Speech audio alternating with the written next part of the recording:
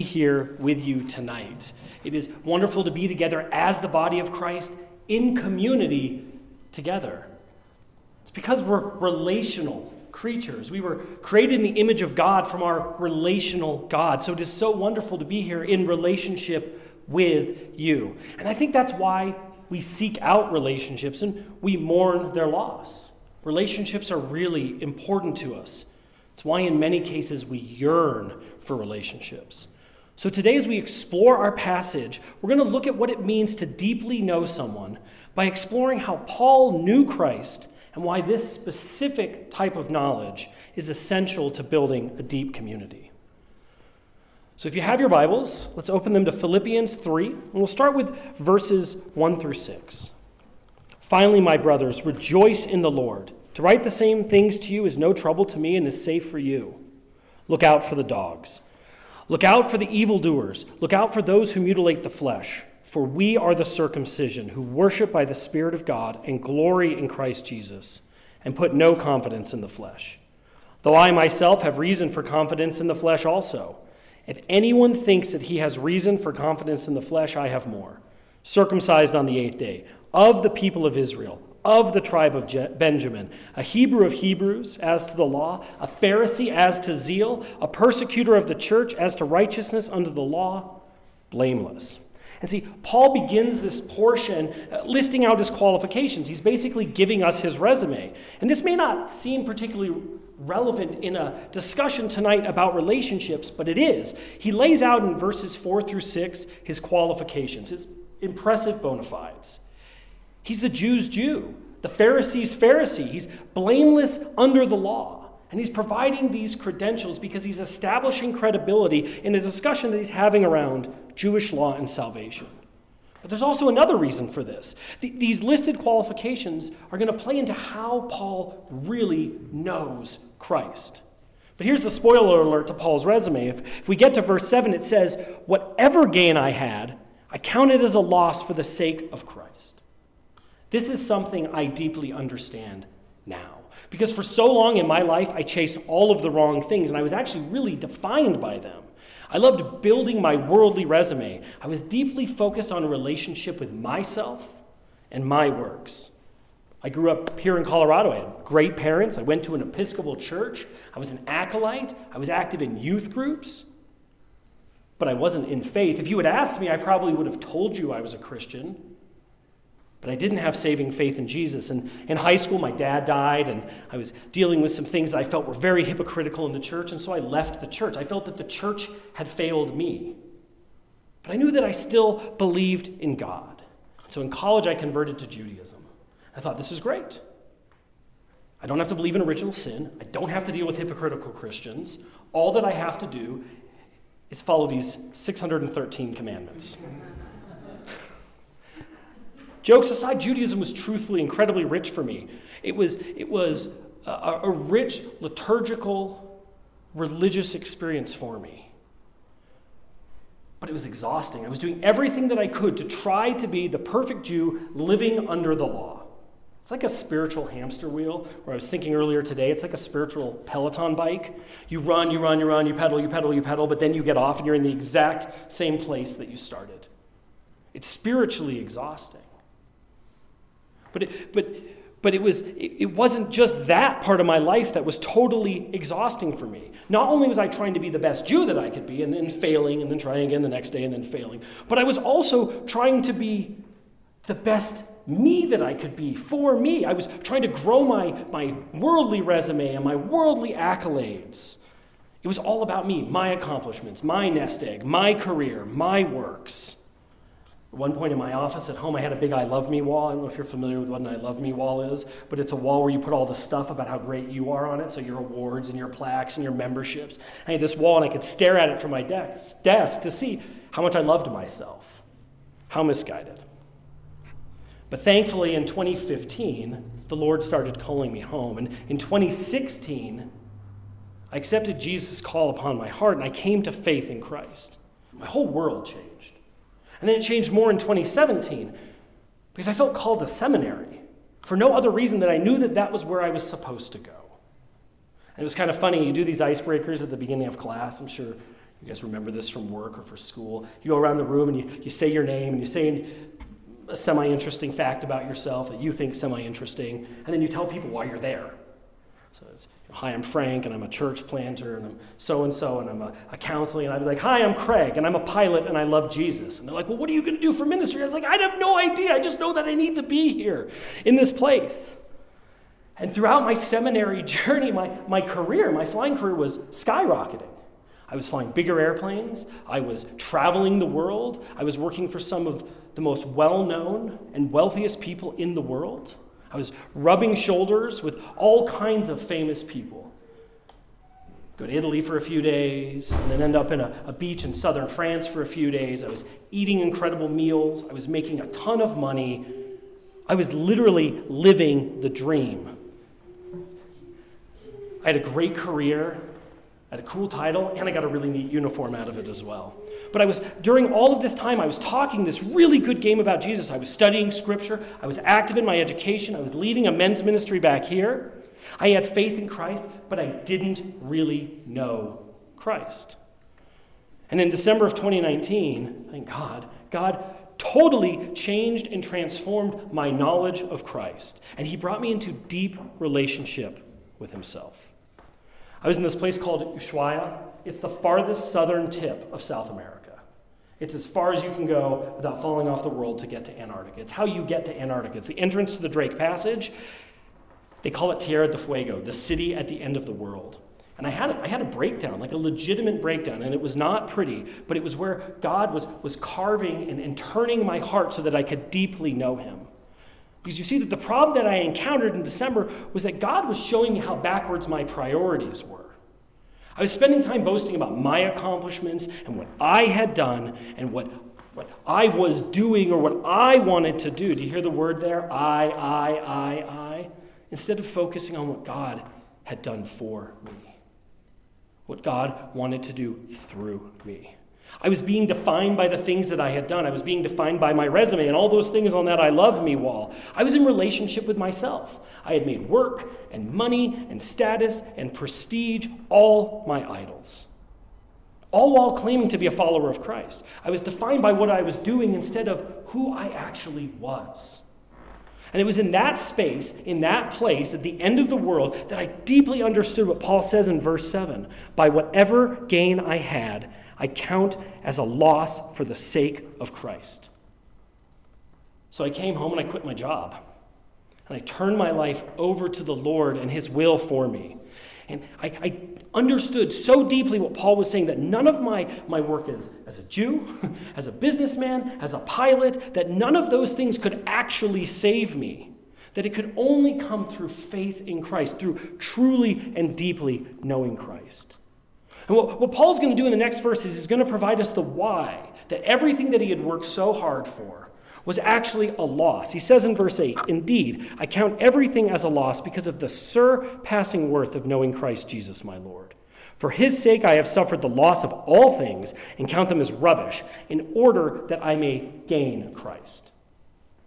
Why can Paul say that everything is a loss, that he suffered the loss of all things, and he even counts them as rubbish? It's because he knows the surpassing worth of knowing Christ.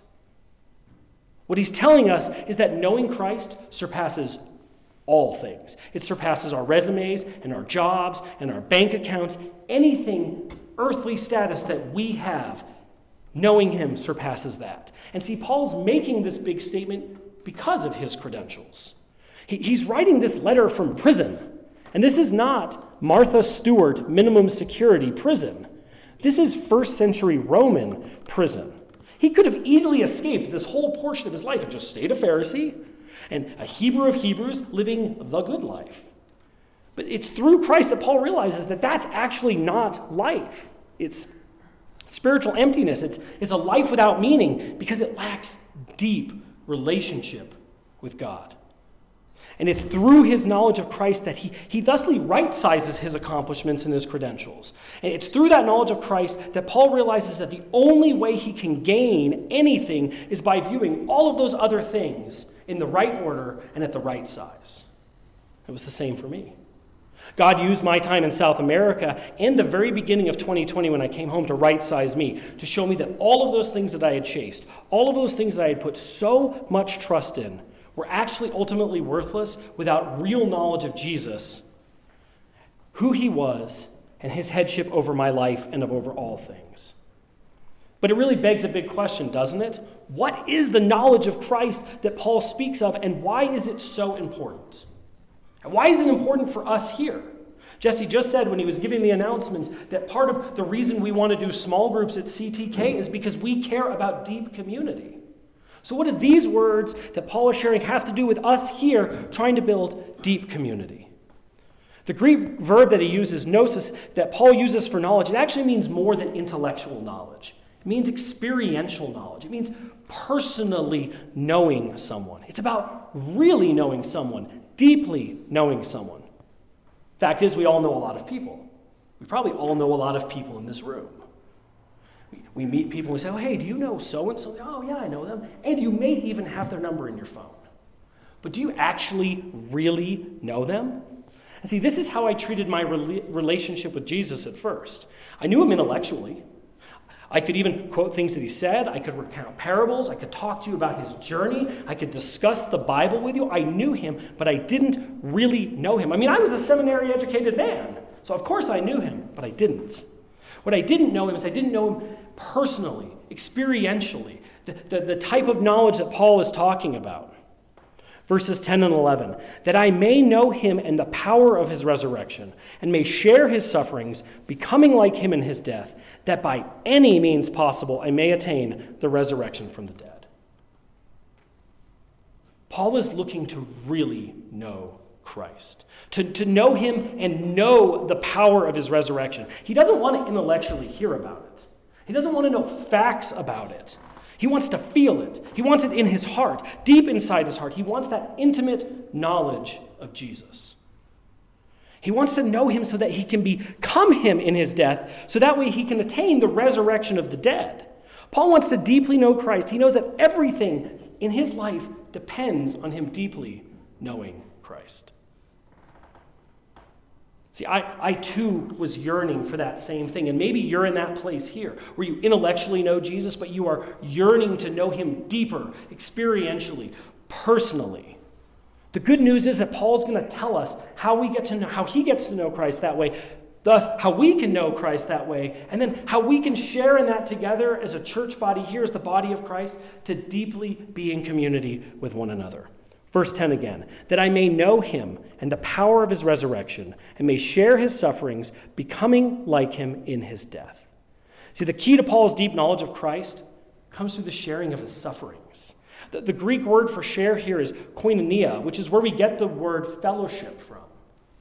So if we wanted to literally translate this verse, we could say it is to fellowship in his sufferings. Paul is saying that to really understand and to really know Christ, we have to have fellowship in his sufferings.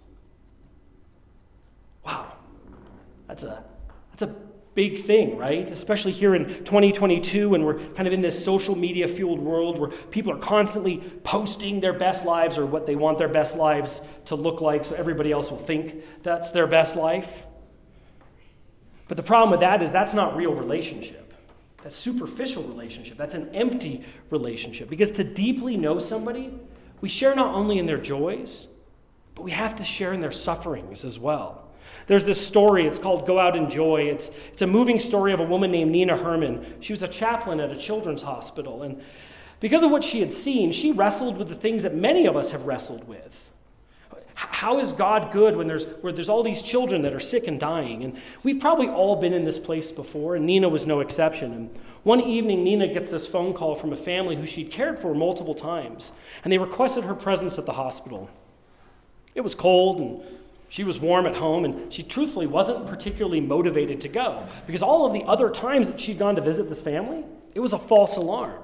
However, she gets up, and she makes the trek to the hospital, and thank God, the child was okay. But Nina proceeded to spend time with the mother, and she listens as the mother was sharing her suffering. And it was at that moment, in that conversation, that Nina really got it, that it really all clicked together for her. She understood the cross, and she understood Christ's suffering in a real and personal way. And she writes of that discovery. She said, I had read about God and Jesus Christ participating in the human experience, participating in suffering, knowing rejection, knowing aloneness and pain and fear, knowing anger, even anger at God. I had read it, but it had never been a revelation until now. Reading about these problems is vital, but alone it is not enough, she said. Meditation on the written word is good, but alone it is not enough. She says, do when you don't want to do, go when you don't want to go, plod through the snow, wrestle with the cold, go when you don't want to go. And when you least expect it, you may glimpse through an open door a revelation.